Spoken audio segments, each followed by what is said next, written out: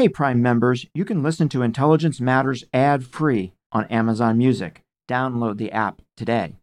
This spring, if you'd rather spend time enjoying your lawn instead of trying to keep it alive, there's good news. TruGreen is the easiest and most affordable way to get a beautiful lawn. All you have to do is water and mow, and they'll do the rest. Weed control, fertilization, aeration, and even some things you might not even think of. They'll do all of it, while you can do literally anything else. With TruGreen, you can have your lawn looking as good as a putting green. That's not hyperbole. TruGreen is the official lawn care treatment provider of the PGA Tour. TruGreen offers a satisfaction guarantee, and they have a verified best price promise, which guarantees you the lowest price with no compromise on quality. You do you. Let TruGreen do your lawn care. Visit TruGreen.com to get the best lawn at the best price with the best people guaranteed. Rakuten's Big Give Week is back with 15% cash back. It's a festival of savings at hundreds of stores, including Doc Martens, Ninja Kitchen, and Hotels.com. Prep for summer and save big on beauty, travel, electronics, and more. It's one of Rakuten's biggest cash back events, and it's on May 6th through May 13th. Join today for free and get an extra 10% cash back boost. Go to Rakuten.com or download the Rakuten app today. That's Rakuten. Shoppers get it. This is Intelligence Matters with former acting director of the CIA, Michael Morell. Brought to you by Lockheed Martin. Your mission is ours. What happened for the rest of 2000 and even leading into 2001 was a skepticism of all of our warning. Even colleagues, to some degree, felt like we were over-warning, that we were, we considered Osama bin Laden a boogeyman. What was coming next was our biggest concern because it took us years to believe that it was over, right? There was no reason for us to believe that it was just those two, or that it was just the three with the Pentagon, or it was just the four with Pennsylvania. We knew the ambition of Al-Qaeda, and we needed to track down every single plot, so we didn't want to leave. It's knowing that if you don't let the fear in, then they lose. And so it's really building on that resiliency that we all naturally have, and recognizing that that is the best way to defeat any adversary, and certainly terrorists, because they feed off of relevance. And so it just became to me as like, national security, this is parenting on an international scale. This is the last in a series of episodes we are producing to commemorate the 20th anniversary of 9/11. In this series, we're interviewing a number of people about where they were on 9/11. Our guest today is Gina Bennett. Gina is a senior analyst at the National Counterterrorism Center, and she has worked on terrorism for much of the last 30 years. We'll be right back with that discussion after a word from our sponsor. I'm Michael Morell, and this is the final episode in a special series of Intelligence Matters, Remembering 9/11. What makes a life a good one? Is it the adventure you have? Or the friends you find along the way? Maybe it's pursuing your passion while striving to protect, defend, and save what you believe in every single day. So what makes a life a good one? In the Coast Guard, we think it's all of the above and more. But you'll have to find out for yourself. Visit gocoastguard.com to learn more.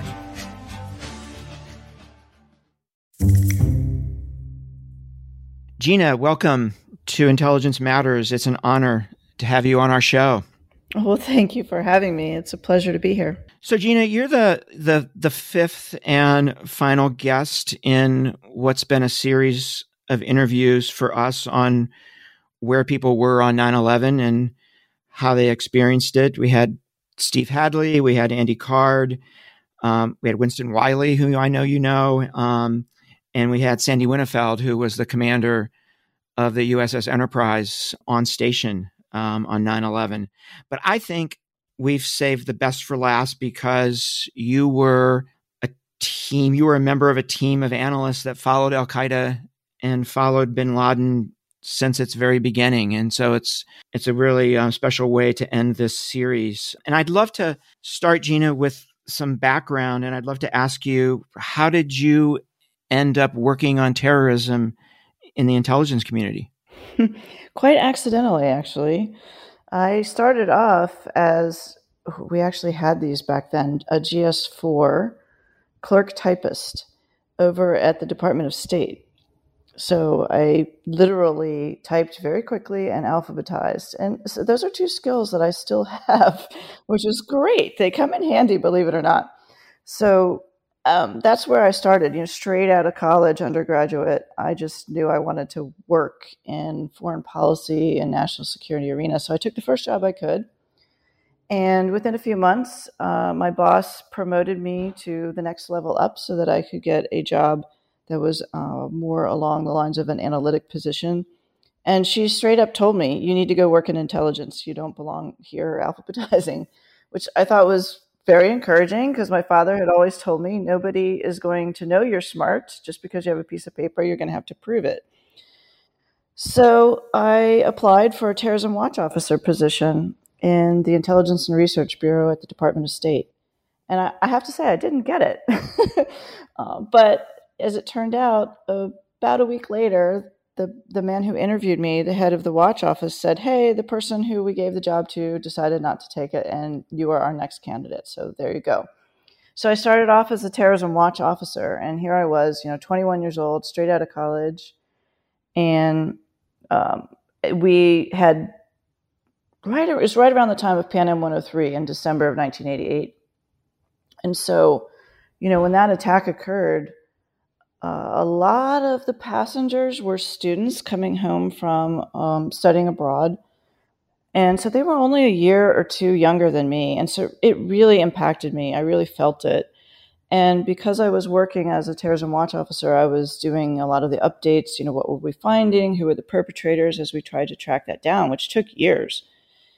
And so I was very close to that investigation for the length of it and beyond, really.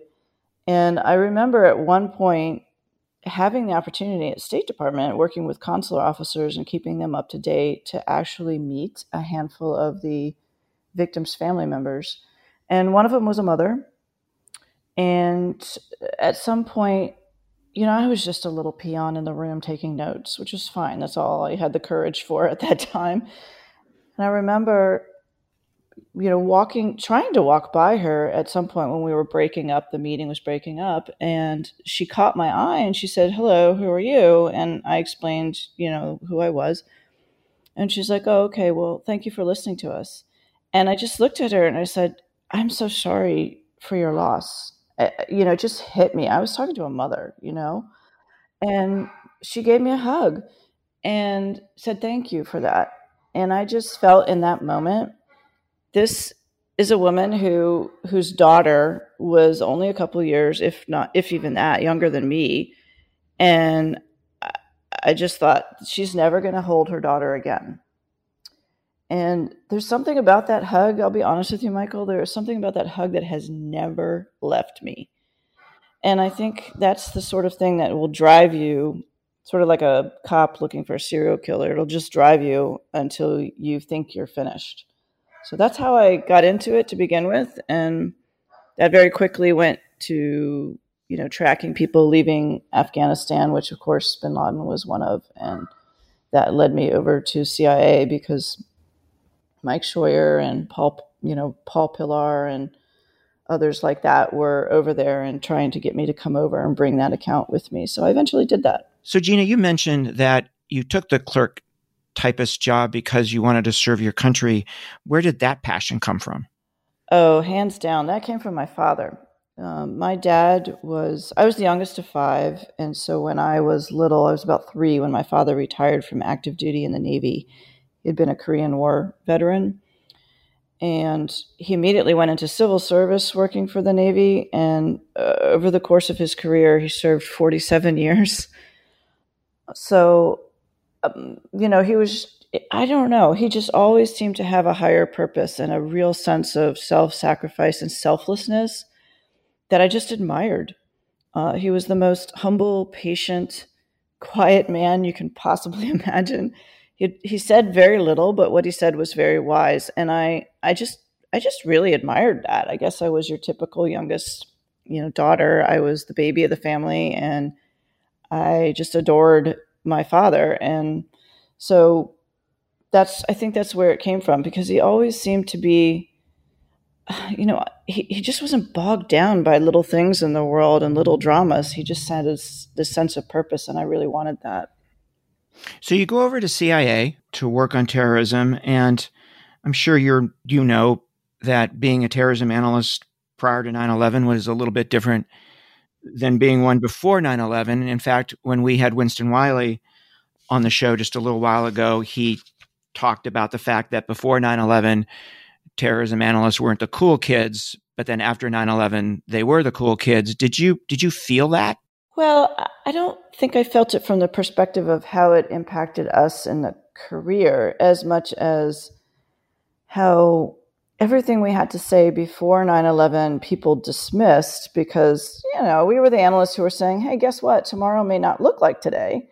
And nobody really wanted to believe that or hear that, which is understandable, because usually tomorrow does look like today.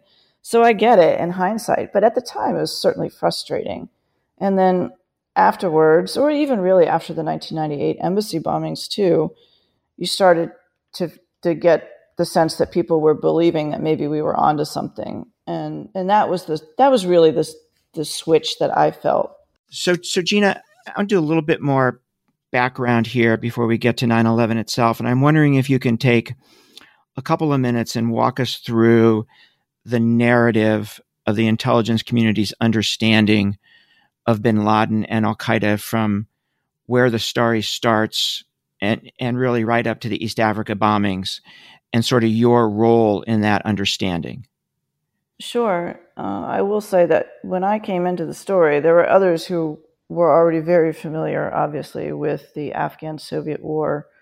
When I first started as an analyst, there were still Soviet troops in Afghanistan. So when I was first a terrorism watch officer, that was still a war that was going on. And, that it seems like ancient history, I know, but in 1989, when the Soviet Union pulled out of Afghanistan, it left behind Najibullah, a regime that was still of its making. So there were still a lot of, not only the Afghan parties, and there were 7 official Afghan parties fighting the Soviet Union. So not only them, but also tens of thousands of volunteers who had gone to Afghanistan during the 1980s to help fight the Soviet Union, the Soviet troops, and get them out of the country. And they came from all over the world. And bin Laden was, like so many others, one of them. So in a sense, on the same side of the mission there. But when the troops pulled out in 1989, right up until April of 1992, which is when Najibullah was assassinated, there was a little bit of a fracture in whether or not this was considered a legitimate jihad, because now it was Afghans fighting Afghans, as opposed to Afghans with their volunteer forces from elsewhere fighting an alien, occupying military. But really, when Najibullah was assassinated in April 92, I think it was April 92, that really changed things. A lot of people who were volunteers left because they didn't want to be involved in a civil war. That wasn't what they were there for. They were there to fight an occupying country. So that's where, in 1992, the rest of the world is focused on the fall of the Soviet Union and, the Iron Curtain crumbling and all that. And we were noticing this basically outflow of thousands, really, of individuals who had been fighting in Afghanistan alongside various Afghan parties, and they were going back or trying to get back to their home countries. In some cases, though, they were moving on to other areas where we were seeing fundamentalists, Islamic extremists, or just Islamist opposition groups fighting some other kind of occupying forces or their own government. So you started to see this volunteer, almost this professional volunteer force dispersing and going to other places to volunteer and to bring that knowledge elsewhere. And so that is really in the early 90s. that we start to see that outflow. And it is also around then that we start hearing about this guy named Abu Abdullah at the time. That's who we knew him as, a Saudi.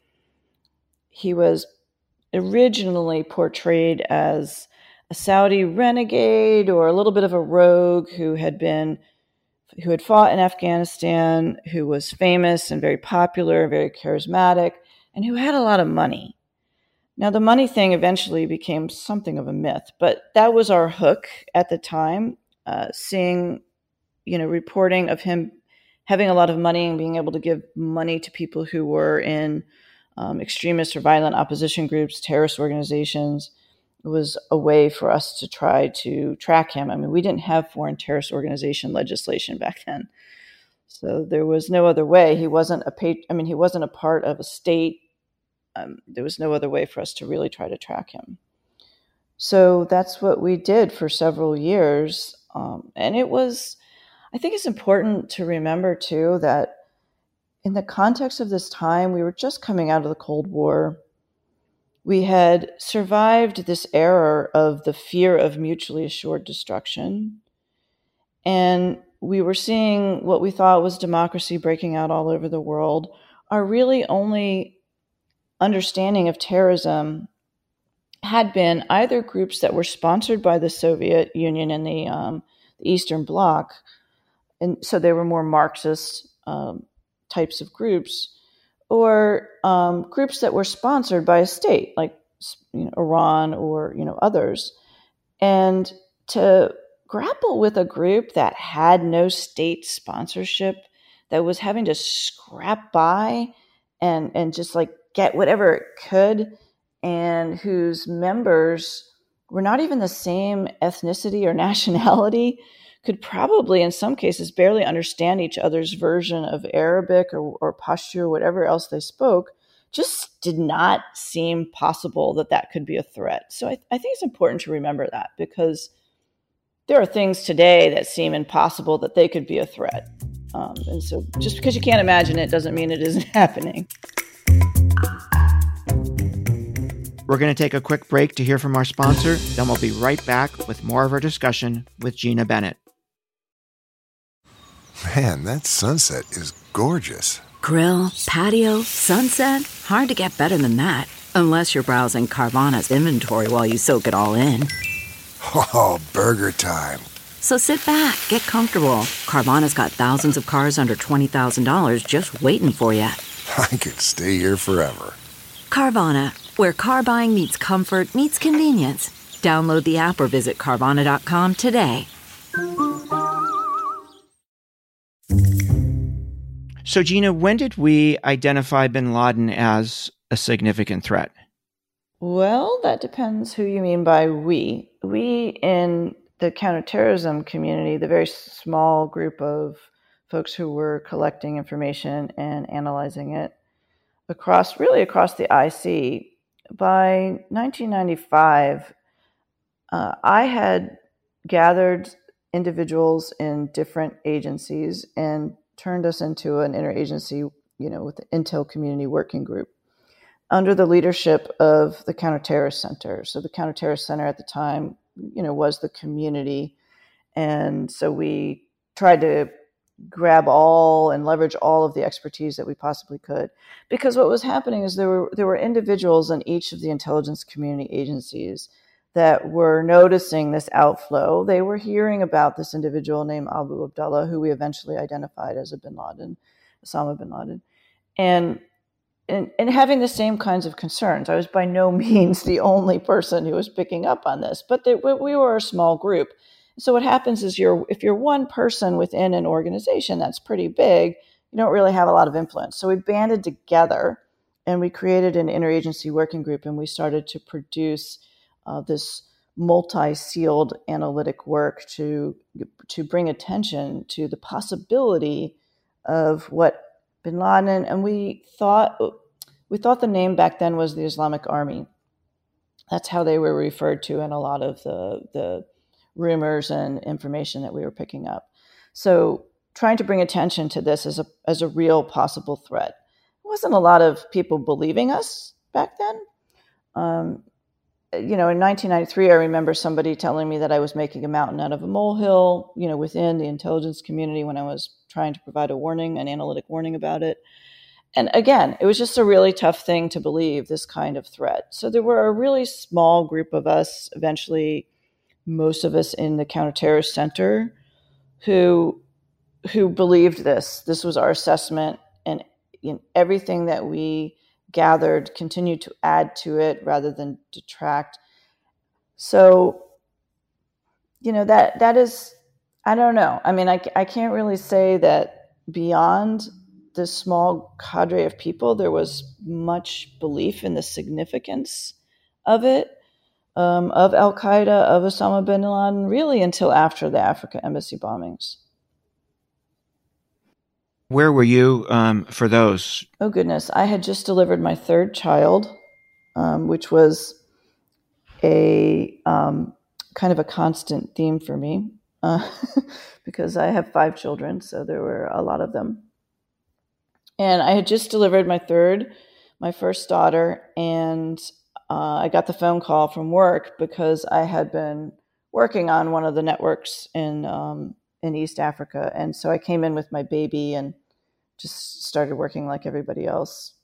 So we have the East Africa bombings in August of 2008, Gina, and then we have the planned attacks around the millennium, Jordan, elsewhere. Those were disrupted. And then we have the bombing of the USS Cole in October of 2000. So people are starting to pay attention at this point, correct? Yes. I mean, the 1998 Africa Embassy bombings really caused people to see that. We don't think that was the first incident that was involving, that involved Al-Qaeda sponsorship or just, Al-Qaeda operatives. But that was the one that got a lot of notice. But I think it's important in setting the stage for 2001 to really correct the perception, because what happened in 1998 with those bombings, of course, our embassies were nearly destroyed, and we had a lot of casualties. But the casualties were African Muslims, locals, and bin Laden himself got a lot of criticism for that. So there was a feeling among the community that his next attacks were going to focus more on just Americans. And he was feeling that pressure. So there was this increased sense of, dread and probably fear among many. And as we approached the millennium, as you pointed out, again, that was, of all of the things, that was like such a ticking time bomb situation, because Al-Qaeda was looking at the millennium as the whole Western world was celebrating the 2000th anniversary of the birth of Christ. So they were mirror imaging, thinking that we were celebrating it as a very Christian kind of celebration. And otherwise, they weren't really into specific dates. But at any rate, we felt like we were seeing, as George Tenet said, the system blinking red, a top-down type of attack plotting occurring. And so while there were a number of attacks disrupted, we didn't really think that those were the ones. It was really frustrating at that time. Of course, the rest of the world is worried about, Y2K and our computers. And we're working 24/7 in the Counterterrorist Center trying to figure out what this top-down plot is. It didn't seem like it was Ahmed Rassam. It didn't seem like it was the plots in Jordan, because those were very dispersed in terms of who was in charge. And we never really got closure on that. And of course, as you know, 2000 came and went, and we didn't see any attacks. And so what happened for the rest of 2000 and even leading into 2001 was a skepticism of all of our warning. Even colleagues, to some degree, felt like we were overwarning, that we were, we considered Osama bin Laden a boogeyman. I even had somebody tell me that. And they just weren't as keen, to do some of the things that we asked to be done as when we see another time when the system was blinking red. So, for example, in the summer of 2001, because there was this skepticism of our analysis. And I get it. I understand. But it was very frustrating. And I think to understand that we weren't really going from 1998 awareness to 2001. We were going from 1998 awareness to a dip in trust and faith in our analysis into 2001. So, the Cole attack in October of 2000 led a number of people to also believe that Al-Qaeda was going to go for hardened military American targets because of the criticism in 1998 of killing too many civilians.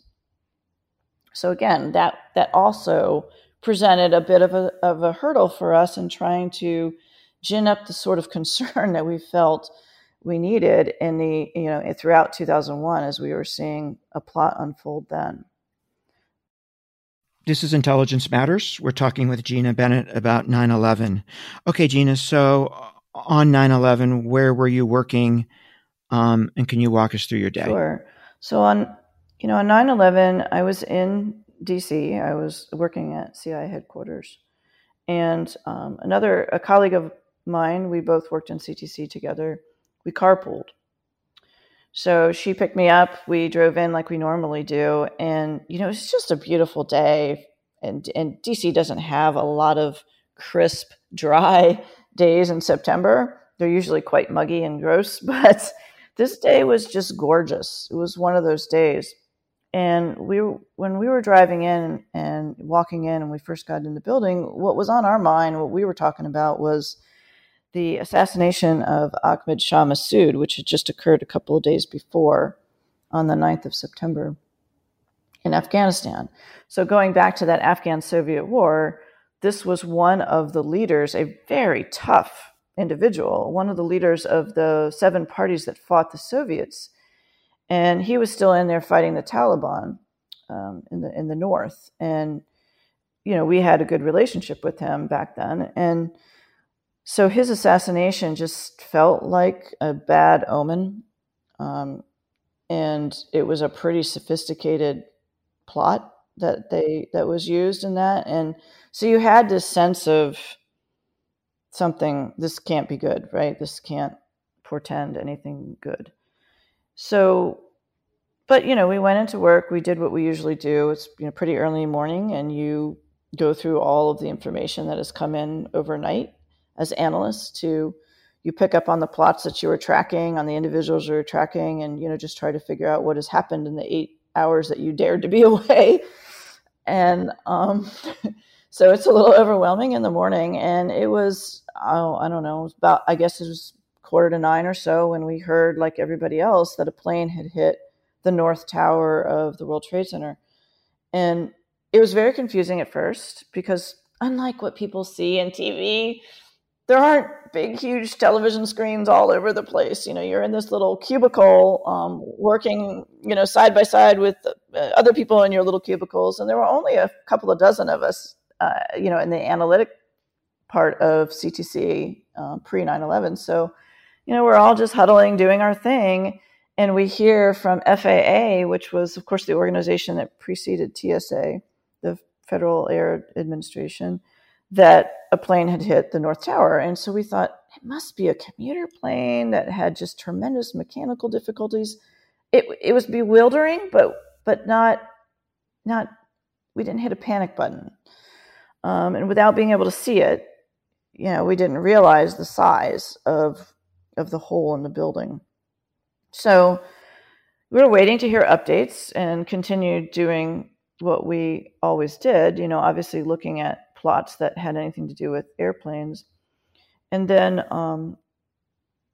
a few minutes into it, we weren't getting a lot of clarity. So we went into an empty office and turned on the TV, a handful of us analysts.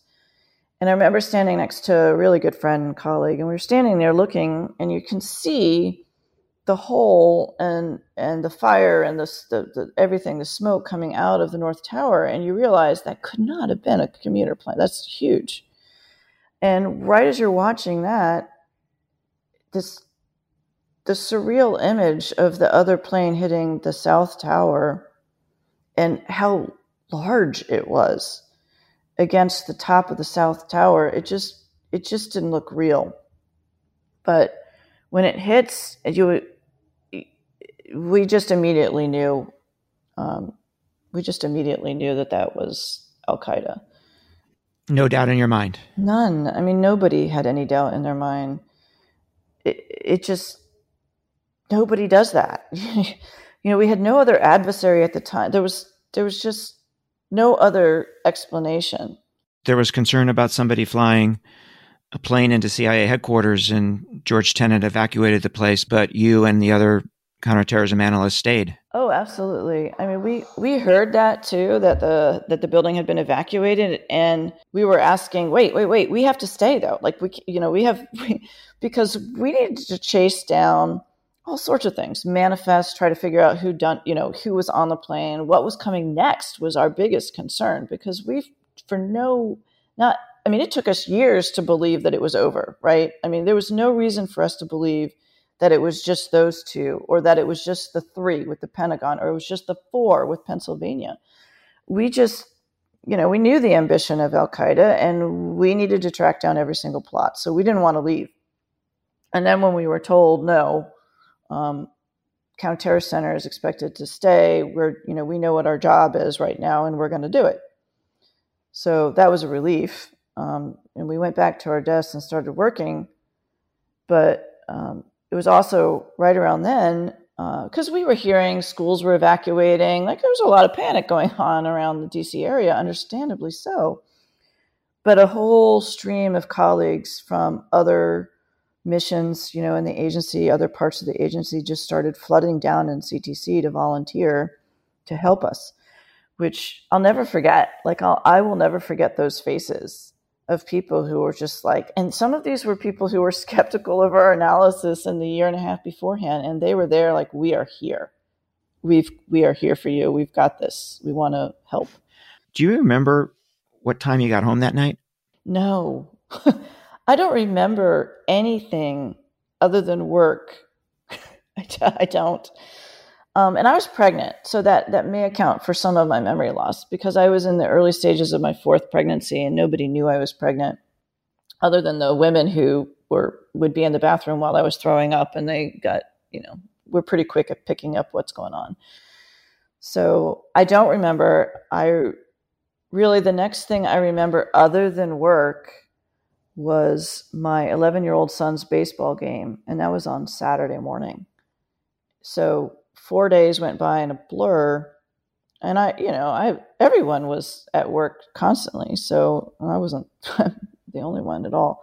But I remember being at this baseball game, and I do recall that I was very shabbily dressed, like in sweats, and probably hadn't showered much, if at all. I don't even remember. And so I stood to the side because, number one, I was conscious of the fact that I probably smelled bad, but I was afraid if I sat in the stands, I might just fall sound asleep or fall over or whatever. I didn't trust my balance at that point. So I was standing off to the sides near the dugout, and, the kids were out on the baselines. You have the 9-10 boys on each baseline, and they were listening to the national anthem before the start of their game.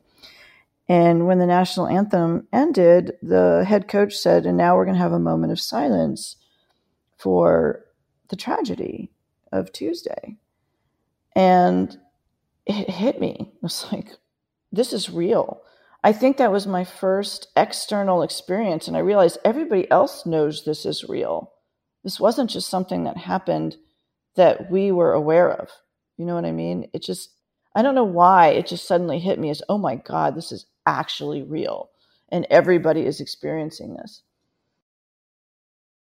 But then, after the moment of silence was over, Michael, the most amazing thing, those little boys sped to their dugouts, grabbed their gear, and just dashed out to the field and, hamming it up like only 11-year-old baseball players can, practicing their ESPN moments, sliding into the bases. And I realized also in that moment that we were going to be okay.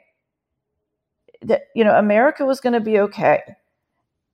And so it was just and maybe that's why I don't remember the days before that, but because it was just such a powerful feeling. And I'll never, like those faces of my colleagues who came down and, who said, hey, we're here. We believe you. We're going to help. it just is one of those scenes, one of those feelings that I'll never forget. And it carries me, still carries me. We're going to take another quick break. We'll be right back with more Intelligence Matters. I'm Michael Morrell. CarMax is putting peace of mind back in car shopping by putting you in the driver's seat to find a ride that's right for you. Because at CarMax, we believe you shouldn't just settle for a car. You should love your car. That's why every car we sell is CarMax certified quality, so you can be sure with upfront pricing that's the same for every customer. So don't settle. Find love at first drive and start shopping now at CarMax.com. CarMax, the way car buying should be. Gina, let me finish up here with some maybe broad questions. It's obviously been 20 years since that horrific day. When you look back over the last 20 years, what do you think the key lessons learned are? Oh, yeah, no, there's so many. And I don't think we should ever stop questioning. One thing I've learned is over time, you start to question what you believed, you thought before, and that's a good thing. I know for sure the first thing I learned that day when my colleagues came in is you cannot do this alone. You have to look for help everywhere. And I think we've done that on an international scale. I mean, we've collaborated and cooperated and built alliances against terrorism, much like nations beforehand have tried to build alliances for, against biological weapons, things like this. So I think that's a really important, humbling lesson, learning that you really do need help. You need friends. We've learned that you have to constantly question, constantly. Just when you think you know what's going on, when you think all is right with the world, like the end of the Cold War and the beautiful September 11th day in 2001, and then the world has a way of humbling you. So I think we, especially at CIA, we have learned to embrace challenge, to, really almost build a culture of insubordination. You need to challenge each other and question, why do you think that? I'm not so sure. And I think that's critically important. But I think most of all, to me, it goes back to the little boys playing baseball. It's knowing that if you don't let the fear in, then they lose. And so it's really building on that resiliency that we all naturally have against our adversaries, but really owning it and recognizing that that is the best way to defeat any adversary, and certainly terrorists, because they feed off of relevance. The more they influence, the more power they have. So the more you take their relevance away, the less power they have. So I think those are the three big lessons. And I think for the agency, it's not dissimilar. We know we build coalitions. And we're really good at it. And we know we have to challenge each other, and we don't take it personally. It's an important part of the job, and we build that into our training. And I think knowing also that resilience. Look, we've lost colleagues and friends in all of this, and we're going to lose colleagues and friends in the future, whether it's terrorism or some other tragedy in the world. But we know we've got each other's backs, and we're going to keep on doing what we have to do. We've always got to be on guard, and that's the job. Gina, you have a public persona. You've done interviews. You've been in documentaries. You wrote a book, terrific book. Most serving intelligence officers don't do those things. Why have you chosen to do so? Well, that's a good question. Actually, what happened was during the 9/11 Commission period, some of my earliest analysis that we were talking about earlier on bin Laden was the subject of a Freedom of Information Act request, and it was declassified, and it had my name on it. So back in those early days, some of that analysis still had our actual names, and for whatever reason, it wasn't excised. So there I was, right, in the public. And I remember giving a presentation for a Women's Council event at CIA, and it was about work-life balance. And I thought, everything that I do at work, I do at home. And so when I was presenting, along with some really wonderful women at the CIA and the leadership back then, I said, you know what? Everything I do to secure my family is really what I do here to secure the nation. It's what we do to secure the nation. It's not just about safety. I can't just, lock my doors and keep my kids from getting sick. I have to teach them how to bounce back, how to be resilient and stick to their own character and not be bullied and things like this. And I was like, that's what we do also in national security. And so it just became to me as like, oh, national security, this is parenting on an international scale. But some of the objectives are very, very similar. And it was at that presentation, actually someone from the public affairs office at the agency asked me if I would write that up for a newsletter, which I did. And then they suggested it be external, which it was. So then it was, shared publicly on the website. And next thing you know, I had somebody say, hey, can we put that in a magazine? And it just kind of spiraled from there. But I have to say, as a mother of 5 and being able to talk to other mothers and young women and help them understand that, in fact, national security isn't just about the military. It isn't just about special forces and top secret things that are hard for your average, high school girl or just average person to be exposed to. It's also about something much deeper. I hope that makes it a little bit more accessible to just everyone. At least that was my purpose. Yeah, and it absolutely does all of those things. So you should be proud of that. Just one more question. You teach at the university level at Georgetown NGW, I think. What do you want your students to walk out of your classes having learned? What's really important to you in terms of what they get out of your class? Thank you for asking that, actually. 2 things, really. And it's funny because last night I just had my first class for the fall semester at Georgetown, the Security Studies program. So I teach ethics in intelligence support to national security. And I told them there's 2 things. One is the Constitution.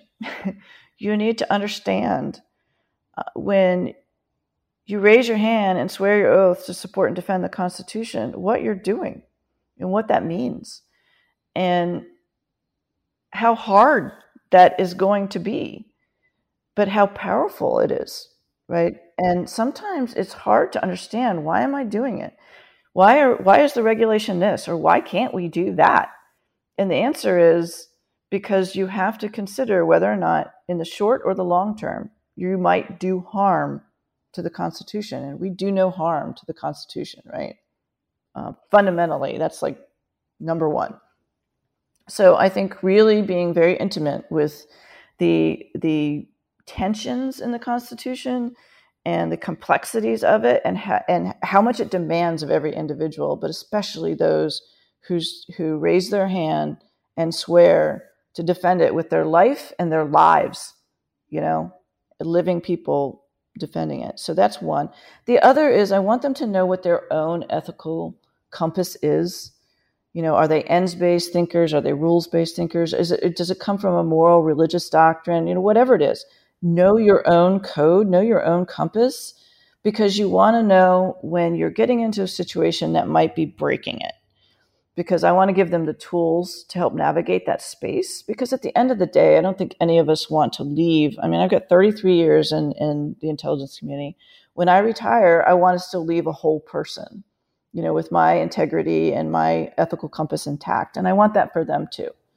So you just need to know when maybe it's in danger and how to navigate that space. So those are the 2 things. That's great. That's terrific, actually. Gina, thank you so much for joining us. This has been a really special conversation. Thank you.